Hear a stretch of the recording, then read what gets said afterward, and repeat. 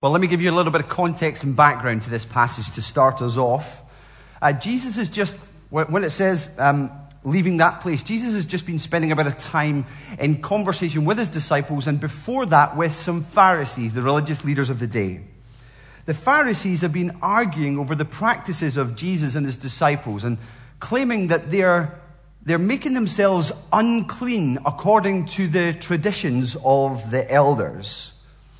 And the general summary of the whole situation is that despite their covenant background, despite the blessings of being the Old Testament people of God, having the scriptures, having God's revelation, they are not receiving the promised Messiah as he stands in front of them, the promised king they've been waiting for. In fact, they're rejecting him. They're not putting their faith in him. And then you've got the disciples who are a little bit confused by this, because many people in those days would look to the religious leaders, the Pharisees and the Sadducees, and think, well, these are the guys who are getting it right. You know, I want my children to grow up to be like these people right here. And so the disciples turn around and say, Jesus, what's going on? Do you not realize you just offended the Pharisees?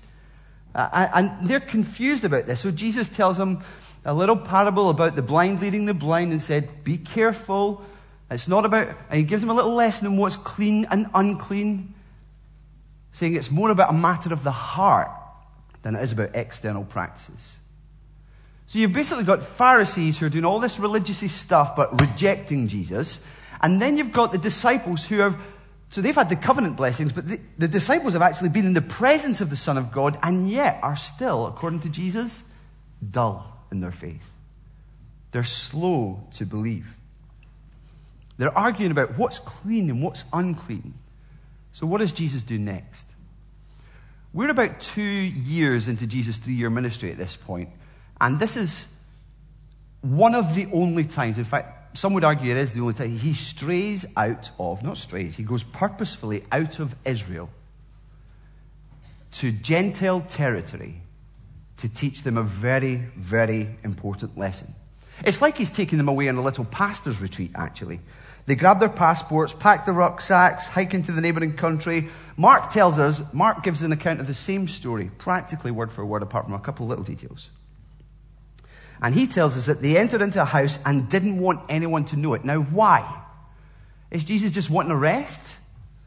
Don't know, maybe. He did retreat to pray at times. Or is he wanting to train his disciples? I think he's really trying to teach his disciples something. But he couldn't stay hidden for long. And this Canaanite woman, this woman comes and finds them and cries out for help. And in this little scenario, we see a couple of key lessons for the disciples and for us. And let me map out for you where we're going with this. We've got 2 points this morning. First of all, there is no place for prejudicial barriers in the church. And number 2, there is a place for anyone who cries out in faith. So number 1, looking at verses 21 to 23, no place for prejudicial barriers in the church. Look with me at verse 22 first of all. Here we have a needy person coming to Jesus for help. A Canaanite woman came to him crying out, Lord, Son of David, have mercy on me. My daughter is suffering terribly from demon possession. Now, that is a heartbreaking story to start with, isn't it? 2 things in that verse are painful to hear. 1, a little girl is suffering. The word for daughter in the Greek text is diminutive. This is a little girl. She's young. And secondly, she has a desperate mum whose concern is off the scale. No doubt she'd love to change places with her daughter, but she feels utterly helpless. No doubt she's tried all sorts of things before now, but now she's coming to Jesus. But she's in a terrible situation, this little girl, and the situation actually shows us that fallen angels have no conscience whatsoever.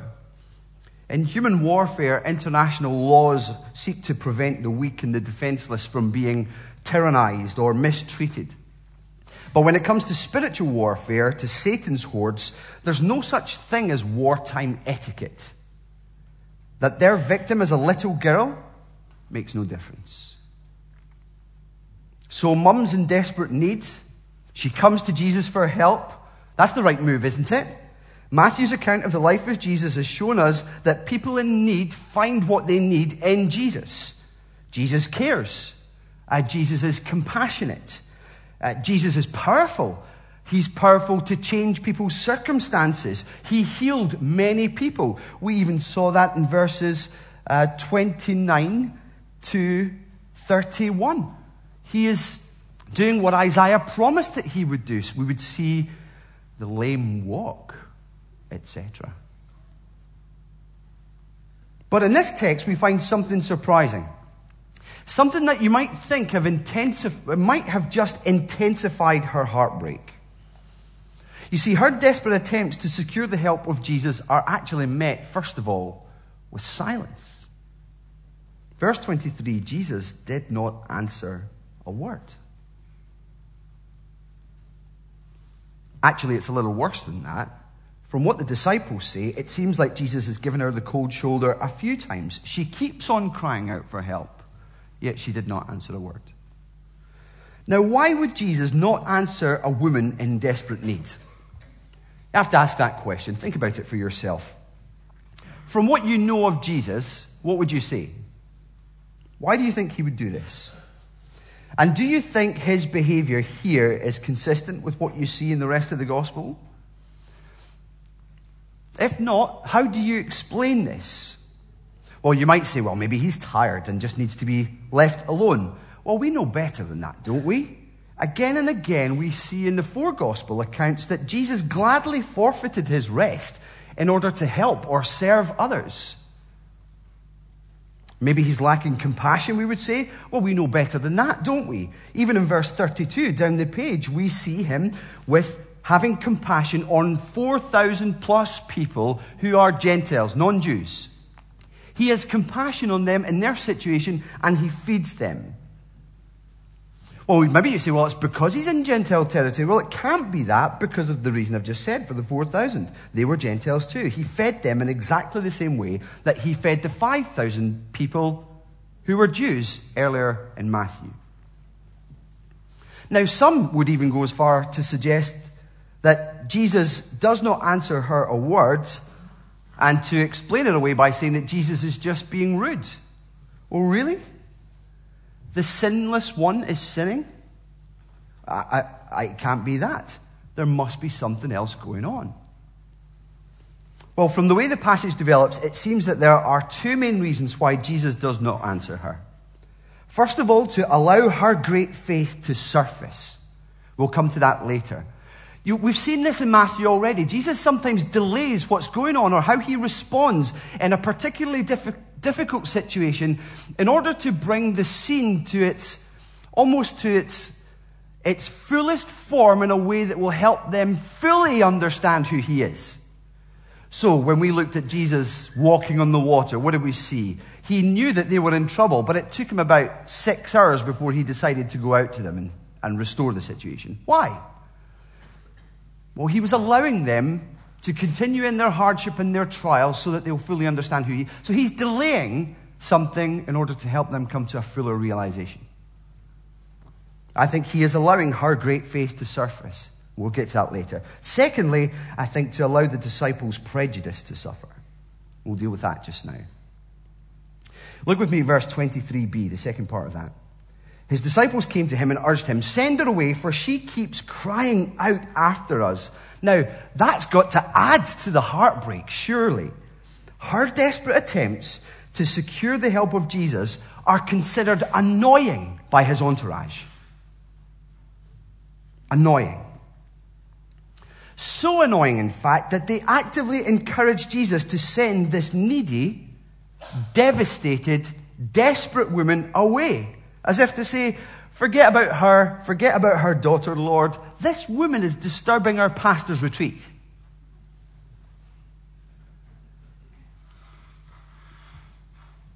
Well, their lack of compassion is surely the ugliest part of this story. They must be dead inside to not care for a woman in this predicament. What is going on here? Why are they acting like this? Well, I think it's because of their prejudice against people who were not Jewish, like they were. Let me give you some background to this. The Jews believed that they were God's chosen race, okay? And they were. Genesis chapter 12, verses 1 to 3 shows us that out of all the nations, God chose Israel to be his own. But it seems that over time they misunderstood God's reason for choosing them. You see, it wasn't God chose them. When God chose them, it wasn't to create a super clique from which everyone else would be excluded. It was to make them into a super family through whom everyone else could be included. God chose them not because they were his favorite, but so that all peoples on earth would be blessed through them. But Israel forgot that. John Stott writes, they twisted the doctrine of election into a doctrine of favoritism. And as a result, they looked on the people and nations around them not as people to be blessed, but dogs to be avoided. They considered others who were not like them to be unclean, to the point that they not only kept their distance, they maintained an ungodly, discriminatory dislike of Gentiles. That's called prejudice. Now hold that thought and back right up to verses 21 and 22 and take another look at this woman who's introduced to us. The woman who approaches Jesus is from the region of Tyre. That's not in Israel. She's a Gentile, a non-Jew, okay? Strike one. She's from a place that's famous for producing, Mark says that she's a Syrophoenician. There's another woman in the Bible who's a Syrophoenician. Her name was Jezebel, a queen in the old northern kingdom of Israel who convinced her husband, the king, to ditch God for false gods and to kill his prophets. Strike two. Okay? And if that wasn't bad enough, Matthew in particular highlights that this woman is a Canaanite. Now, let's just say that Matthew's audience are tea drinkers. And they're all just sitting there listening to this being read out, and they're taking a little sip of her tea. As soon as they hear that she's a Canaanite, the preacher just got sprayed with tea. You know, they strike three out. And now we start to get the picture. Now we see why the disciples asked Jesus to send her away. They're prejudiced against her and people like her. So they encourage Jesus to avoid the likes of her. And in doing so, become, can you believe it? Get this. They become a barrier to this needy woman meeting Jesus. And if there's one thing you do not want to be, it's a barrier to people meeting Jesus. Especially a barrier to people whose only hope of change, whose only hope of restoration, whose only hope of healing is to be found in Jesus. So let me ask, are there certain kinds of people that you feel prejudiced against?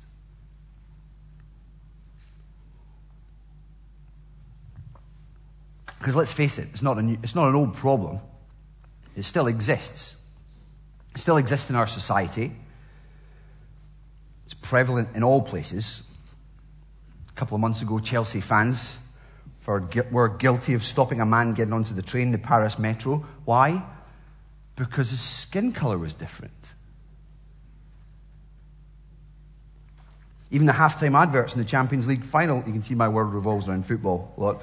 The halftime adverts in the Champions League final included a plea from the who's who of global football superstars saying no to racism. Prejudice exists in all sorts of ways. But it's not just based on race and skin color. There's a whole bunch of other things. And it's not just prevalent in society, it's prevalent in the church. Now we might say, well, I'm not a racist. Well, that's good. But let's face it, we discriminate in some petty ways, don't we? Don't we? I do. And I suppose we could ask the question, from what kind of person do you distinctively distance yourself? Well, we are a family of internationals as a church. I don't think we necessarily struggle with racism, but perhaps we struggle with associating with people from a different socioeconomic background. People who dress differently. People who, for whatever reason, we don't like or make much time for just because they're not really like us. And the question is not what is it about them that stops you engaging with them, it's what is it about you and your heart that stops you engaging them. Because the problem is not in other people, the problem's in us. It could be a couple of things. It could be a prideful heart. We always look for something that puts us in a better light, don't we? It's part of our insecurity, in a sense. We always look for something that puts us in a better light even before God. But we forget that there is nothing in us that makes us favorable in his sight. There is no one righteous, not even one. Even all our righteous deeds are like filthy rags. So why do we struggle to accept that I'm no better than you and you're no better than me? Well, either it's pride or it's theological error. I mean, maybe our actions of petty discrimination even point out that deep down we believe that God does have favorites, and I'm it. Even though in James 2 verse 1 we read that God does not show partiality. See the error? Listen, this is vitally important in the life of a local church. People who come to church are needy people, aren't we? We all are. All who believe in Jesus still struggle with things like suffering and hardship and with sin. And God has made it so that our gathering together is a means of collective encouragement, of building up, and of strengthening faith. Now imagine being a barrier in the church. Imagine being a barrier to someone being built up because of our petty discrimination. Yeah, it happens. I used to pastor a church in St. Andrews before moving to Charlotte. And we as a church, I think, learned a great lesson together when a man called David Kirby started coming to our services. David looked like a tramp. It was altogether confusing when he walked in because he walked in with a Franciscan nun. It was a very strange day. The Franciscan nun's another story. Let me just deal with David. David wasn't homeless. He had a flat. But if you were to choose one word to describe him, it would be tramp. His clothes were dirty. His hair was unwashed. His beard was massively out of control and contained various foodstuffs. It was fairly yellow. In fact, his beard was so out of control, apart from this little bit on the right-hand side that had been singed away by his cigarettes. His trousers always looked like they were about to fall down. He had clearly just missed too many loops when he was putting them on in the morning. Now, at first, people kept their distance. People treated him differently. There is no doubt about it. One or two of our godly brothers and sisters in the church as well admitted later to questioning whether or not he was really a Christian because Christians just aren't that messy.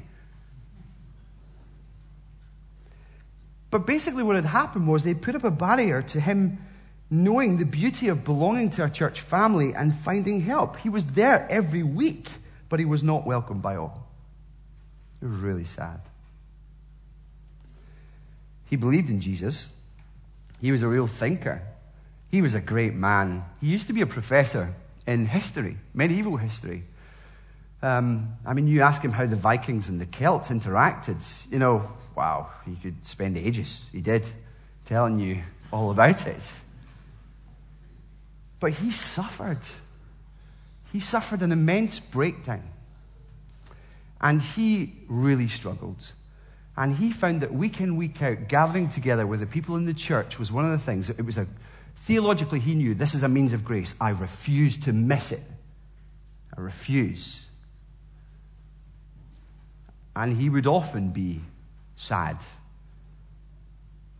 but strengthened by God's word and by God's people.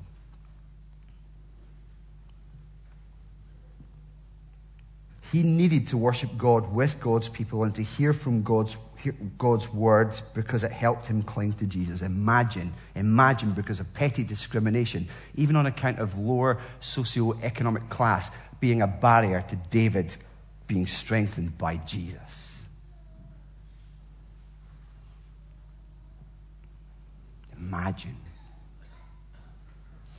Pastors are not supposed to have their favorites, and it's a bit ironic given the text, but he was my favorite baptism. I still remember the time that he came up out of that water. And most people, when they come up out of the water, we're rather discreet and British. Oh, thank you very much. I'm baptized now. I'm just going to get my towel and dry off, and I'll come and shake your hand afterwards. David came out of that water, and it was just like, hallelujah! Hallelujah! It was beautiful. But imagine becoming a barrier to a man like that.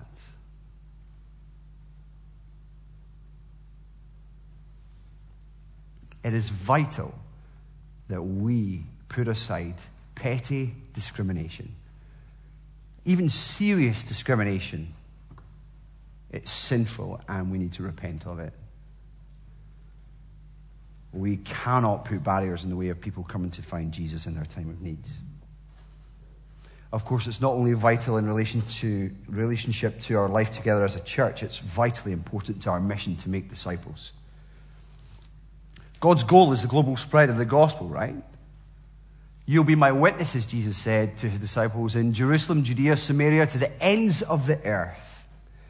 We learned about this recently in Acts 10 in our evening services, where God sent Peter to a Gentile house to reinforce this very truth that God is indiscriminate in his offer of grace. It's for everybody, everywhere. And Peter, of course, arrives at Cornelius' house. Cornelius was a Roman centurion, unclean. Strike one. And he says, what a way to walk into someone's house. You're well aware that it's against our law for a Jew to associate with a Gentile or visit him. Nice to meet you too, Peter. But God has shown me that I should not call any man impure or unclean. I think that's exactly what Jesus is starting to teach these guys on retreat at this stage in his ministry. They would take a while to get there. It would take death on the cross, resurrection from the dead, ascension to heaven, the Holy Spirit coming, and a big sheet being lowered down for Peter to say, call nothing or no one unclean. Do not discriminate.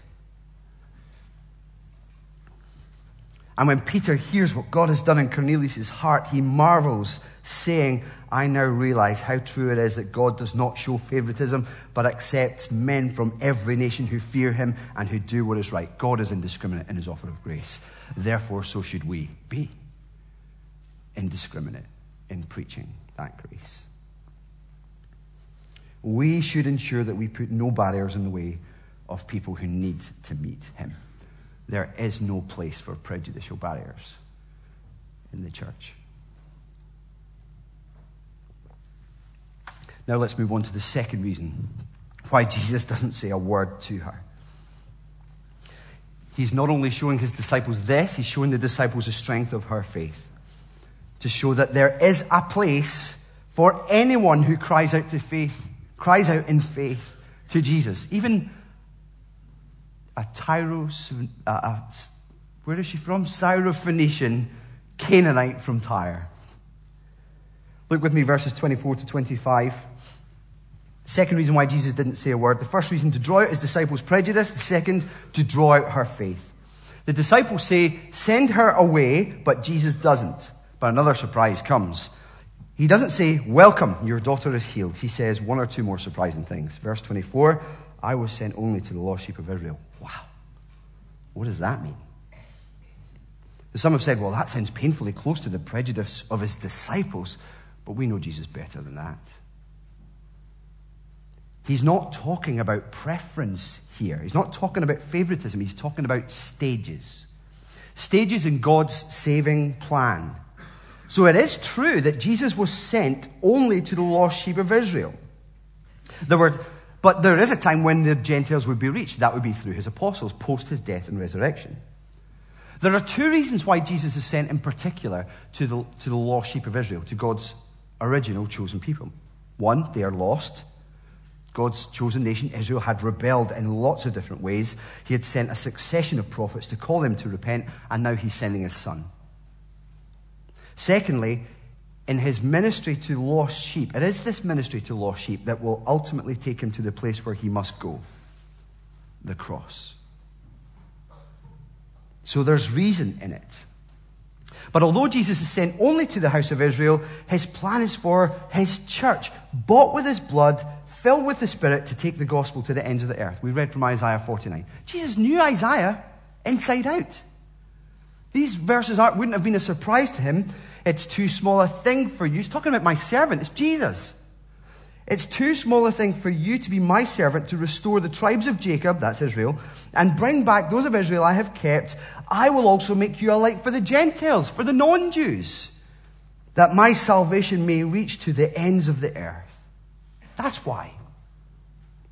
The second thing he says is in verse 26. It's not right to take the children's bread and toss it to the dogs. Wow. What does that mean?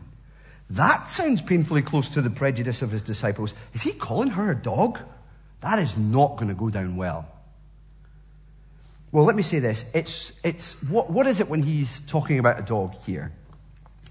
I mean, it's certainly not one of these strange colloquialisms, cultural colloquialisms, where you kind of take a word with a negative connotation and use it in a positive way. You know, like Americans do. You dog. You know, I still remember the time I was reading. I think I was in the office with the apprentices, and we were reading through a chapter of a book, and there must have been something theologically wonderful that one of our apprentices just went, "That was sick," and I was like, "Please don't." Like, what does that mean? Well, that's wicked. What's that all about? Stop that. Let words remain true to their meaning, please. It's not that. He's not saying dog. Jesus isn't trying to be cute, but he's not being rude either. He may well, we're not quite sure, he may well be intentional in picking up the languages of the disciples here, but he is simply offering a one-sentence parable. It's an illustration.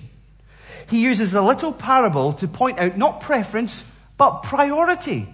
The very thing he's just highlighted by saying that he was the one who was sent to the lost sheep of Israel. He's trying to plot out for this woman where she currently is in God's unfolding plan. And again, it's to tease out the greatness of this woman's faith. So understanding the characters in the parable will help you. The children, of course, are Israel. They have priority. The dogs are Gentiles. It's not an offensive term. Matthew's not even using the same word that's used by the Jews in the original languages. It's a different kind of dog. It's not the wild, unclean scavenger that can make you unclean. It's the kind of guard doggy little dog. It's the word that's used for dog here is in the diminutive, so it's a little dog. It's like a Yorkie. And then the bread here is the blessings of salvation in Jesus Christ. It's Christ himself who says, "I am the bread of life." And what Jesus is saying is, look, the children will eat first. Now, we have a few dog lovers in church. No matter how much you love your dog, I'm sure you don't feed them before you feed your children. It's priority, right? Please tell me you don't feed your dog before your children. But now look at what Jesus says in verse 27. Look at the response that he has just drawn out from this woman. She says, "Yes, Lord, but even the dogs get to eat the crumbs that fall from the master's table." That is amazing, what she says. Sure, I understand your priority, Jesus, as the Lord, the Son of David. In other words, Jewish Messiah. She gets it. That's how she addresses him at the start. I get where we're at. Your priority is to feed the children first. I'm the dog in the analogy, but don't the blessings that the children receive in your ministry right now fall from the table that they eat at so that even we, the Gentile dogs, can eat something and be satisfied right now? Yes. She gets it. She gets it. And she's saying something even more amazing than the fact that she gets it. She's saying, you're feeding your disciples with everything. You're pouring out everything in your ministry to Israel. Great. Praise God. But even the crummiest blessing from you is more than enough to satisfy me. That's great faith. great faith. So Jesus, like he did with his disciples in the boat, delaying so that the full picture emerges. He delays and responds and interacts with this woman so that the full picture emerges of her beautiful faith to commend her to these disciples whose jaws, I'm sure, were on the floor. Woman, you have great faith. Jesus only said that to 2 people in Matthew's gospel, both Gentiles, non-Jews, a centurion and this woman. She gets it. While Pharisees who know all the blessings of being part of the children of Israel reject their Messiah, she gets it. That's why it's great faith. While the disciples, having spent 2 years hearing him preach and watching Jesus heal, are still dull in their faith, she gets it. That's why it's great faith. She expresses a clear, unambiguous understanding of who Jesus is, the priority of his mission, the unfolding of God's salvation plan, and her exactly where they are in the middle of that. And she approaches him and asks for help, trusting that even the crummiest, tiniest little bit of blessing is enough for her. That is great faith. To believe what God has said is true. To approach him on the basis of that truth, trusting that he is gracious and compassionate and merciful and will grant that according to his goodness and his compassion. That is great faith. If you're here today, you're not a Christian, I want to encourage you to let this woman be a model to you. If you're thinking about Christianity, she's ticking the boxes. She knows who he is and she knows who she is. She knows who he is. She calls him Lord twice. And the Bible just does teach us that Lord is a word that refers to God as being the ruler over all things. He is the one who has created all things, the one who sustains all things. We owe our existence to him. We were created to live for him. He's given us his good word to live by. But we choose to disobey him and disregard his authority when we choose to live our own way and live our lives in complete, ignorance of who he is. Now, some say to that, I prefer to live by my own rules. And I want to encourage you to see that doesn't work. And I had the perfect illustration of that the other night at Tesco. I was at Tesco and a man walked into the store at the same time that I did, and having just parked in a disabled bay. And a man and woman came in immediately behind him. And the man said, "I don't see a blue disabled badge on your car, sir." To which the man who was walking in with me, I didn't know him, said, "Mind your own business." I thought that was rude. Now, the woman who came in with the other man said, "Well, sir, in my position, it is my business." And she flashed her police warrant card. Aha! I like that. You blue badge offender. "Oh, I'll only be a minute," he said. To which a police officer replied, "No, you won't. You'll move it now, and it's advisable not to disregard those who have authority to take your car away." I like that. Now, you really don't want to say "mind your own business" to someone who actually has the authority to intervene in your business, do you? Well, that's what we do with God when we reject him. That's what we do with God when we choose to live our own way rather than live according to his good word and know all the blessings that he wants to pour out in our lives. We don't get away with it. He's Lord of all, whether you acknowledge him or not. The Bible teaches that we either acknowledge him in this life as our Savior and Lord, or acknowledge him after death in judgment. And the single determining factor which changes our stance before him is faith in the Lord Jesus Christ and trusting in his death on the cross, where he died to pay the penalty for all of our transgressions and sins, and rose again to life 3 days later to show us God is a compassionate, forgiving, and merciful God. He's Lord. She knows who he is. I encourage you to know who he is too. Not only does she know who she is, she knows who, I can't figure out my tenses. She knows who she is, she is, you know what I mean. She knows she's a sinner. This woman does not come with any sense of entitlement here, does she? She's not coming depending on her own works or things that she's done in her life to present before the Lord. She knows that she's a sinner deserving of judgment. That's why she cries out, Lord, Son of David, have mercy on me. And mercy is what you get. It's when you don't get what you deserve. And my encouragement for you is if you don't know Jesus, is to come to him knowing who he is, knowing who you are. He's Lord of all, who's loved you so much, he's given his son to die for you. And you are that sinner who needs to come to him as a needy, in recognition of your need, and cry out for mercy. Would you do that? You can do it in a prayer right now. Brothers and sisters, we need to recognize that this is where people are at. There are lots of needy people out there. I'm sure this woman spent lots of time seeking help in all sorts of other places. People in our city do that too. People who live in our homes or down our street do that too. My encouragement for each of us today is to help them see with great clarity, even through passages like this, that there is a place in God's kingdom at his eternal table in heaven for anyone who cries out in faith.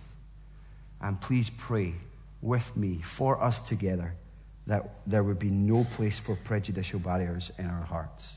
Let's never, ever, ever be a barrier to people coming to Jesus. Let's pray.